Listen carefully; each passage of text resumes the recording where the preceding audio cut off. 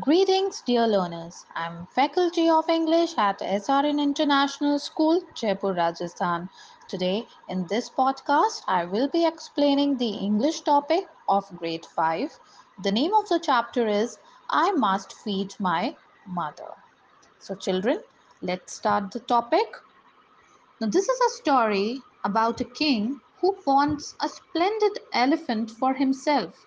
Then, why does he let it go back to the forest as soon as he finds one? Let's find out in the story. So, let's begin.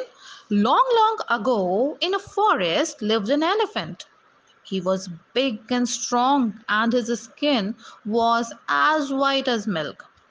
The white elephant loved his mother more than anything else in the world, more than himself, more than the sweet wild berries and fruits on the trees in the forest, more than the juicy tuber hidden in the ground. The white elephant's mother was blind. He took good care of her. He found a nice cool cave for her. In front of the cave was a lake full of clear, shining water and lotuses. Water always makes an elephant heart glad. The white elephant would first feed his mother and then only would he eat. Whenever he could, he would tell her stories and tell her how the forest looked in the hot summers and during the monsoon season. He would speak to her of the hills, squirrels, birds, and butterflies with beautiful wings. He would also tell her about flowers, big and small, and of many colored full days. The days passed, the rain came on time, the long grass blew in the wind, monkeys chattered on trees, and their children's children swung from branch to branch. The white elephant grew older and stronger. Yes, stronger, but gentler and wiser too. Now, one day, it so happened that a man who had came from the city of Benares lost his way in the forest. He sobbed and beat his head, crying, "Oh, it's all over for me. I will never be able to get out of this forest. Someone save me, please." The white elephant saw the man. Poor man, he said to himself, why does he weep? Must help him. The elephant walked towards the man, but he ran away in fear. The elephant followed him and, in his gentle voice, said, "Friend, don't be afraid. I wish to help you. Tell me, why do you weep?" "I lost my way. I want to go home."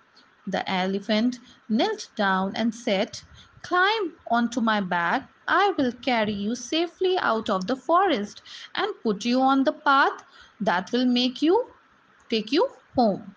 So, thanks to the elephant, the man reached his home in Benares. Back in Benares, he heard the king's men announcing loudly in the streets, "Listen, listen, the king's elephant is dead. The royal elephant is no more. The king wishes to have a new state elephant. Anyone willing to help the king find a suitable royalty royal elephant and get a rich reward?" "Ah," said the man, "now is my chance to get rich." He went to the king and said, "My lord, I have seen a wonderful elephant in the forest. That elephant is big, handsome, and fit for a king. His skin is spotless white. Send some of your elephant trainers and soldiers with me. We will catch the elephant and bring him to you."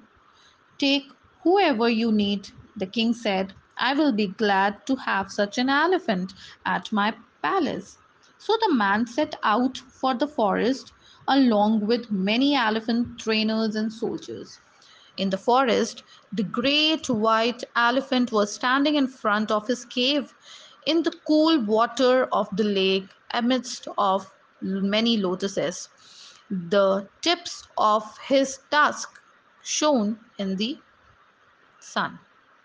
The man went up to the elephant, caught him by the trunk, and said, "You must come with me. If you do not, these elephant trainers and soldiers will drag you to the Benares." The elephant stood quietly. He knew he was strong than the man, stronger than all the king's elephant trainers, stronger than all the king's soldiers. He knew that he wanted to he could kill anyone who came to catch him.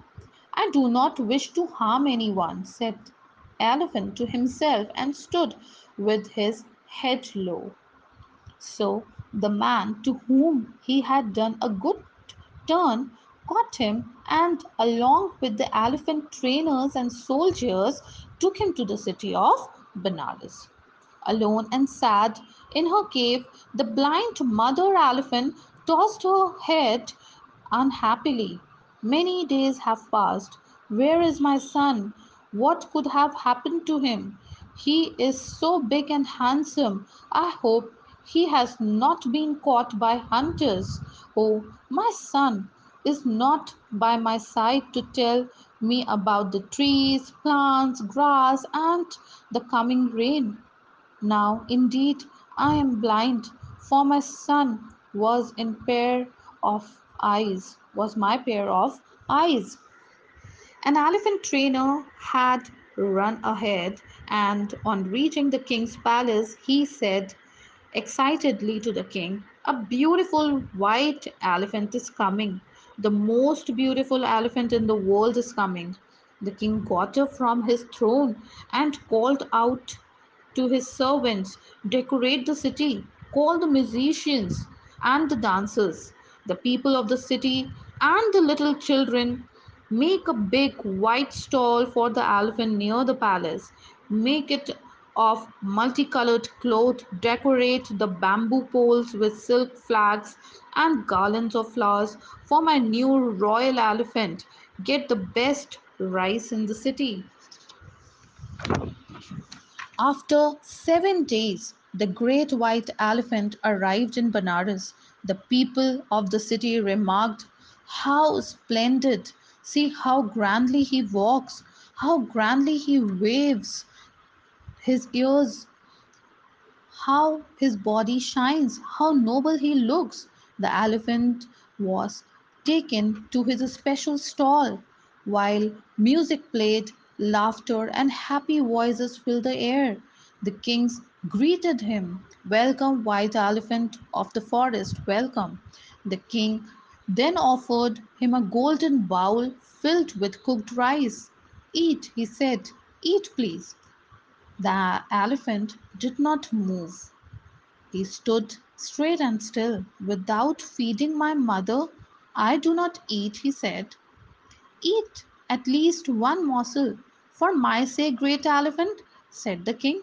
"No," said the elephant.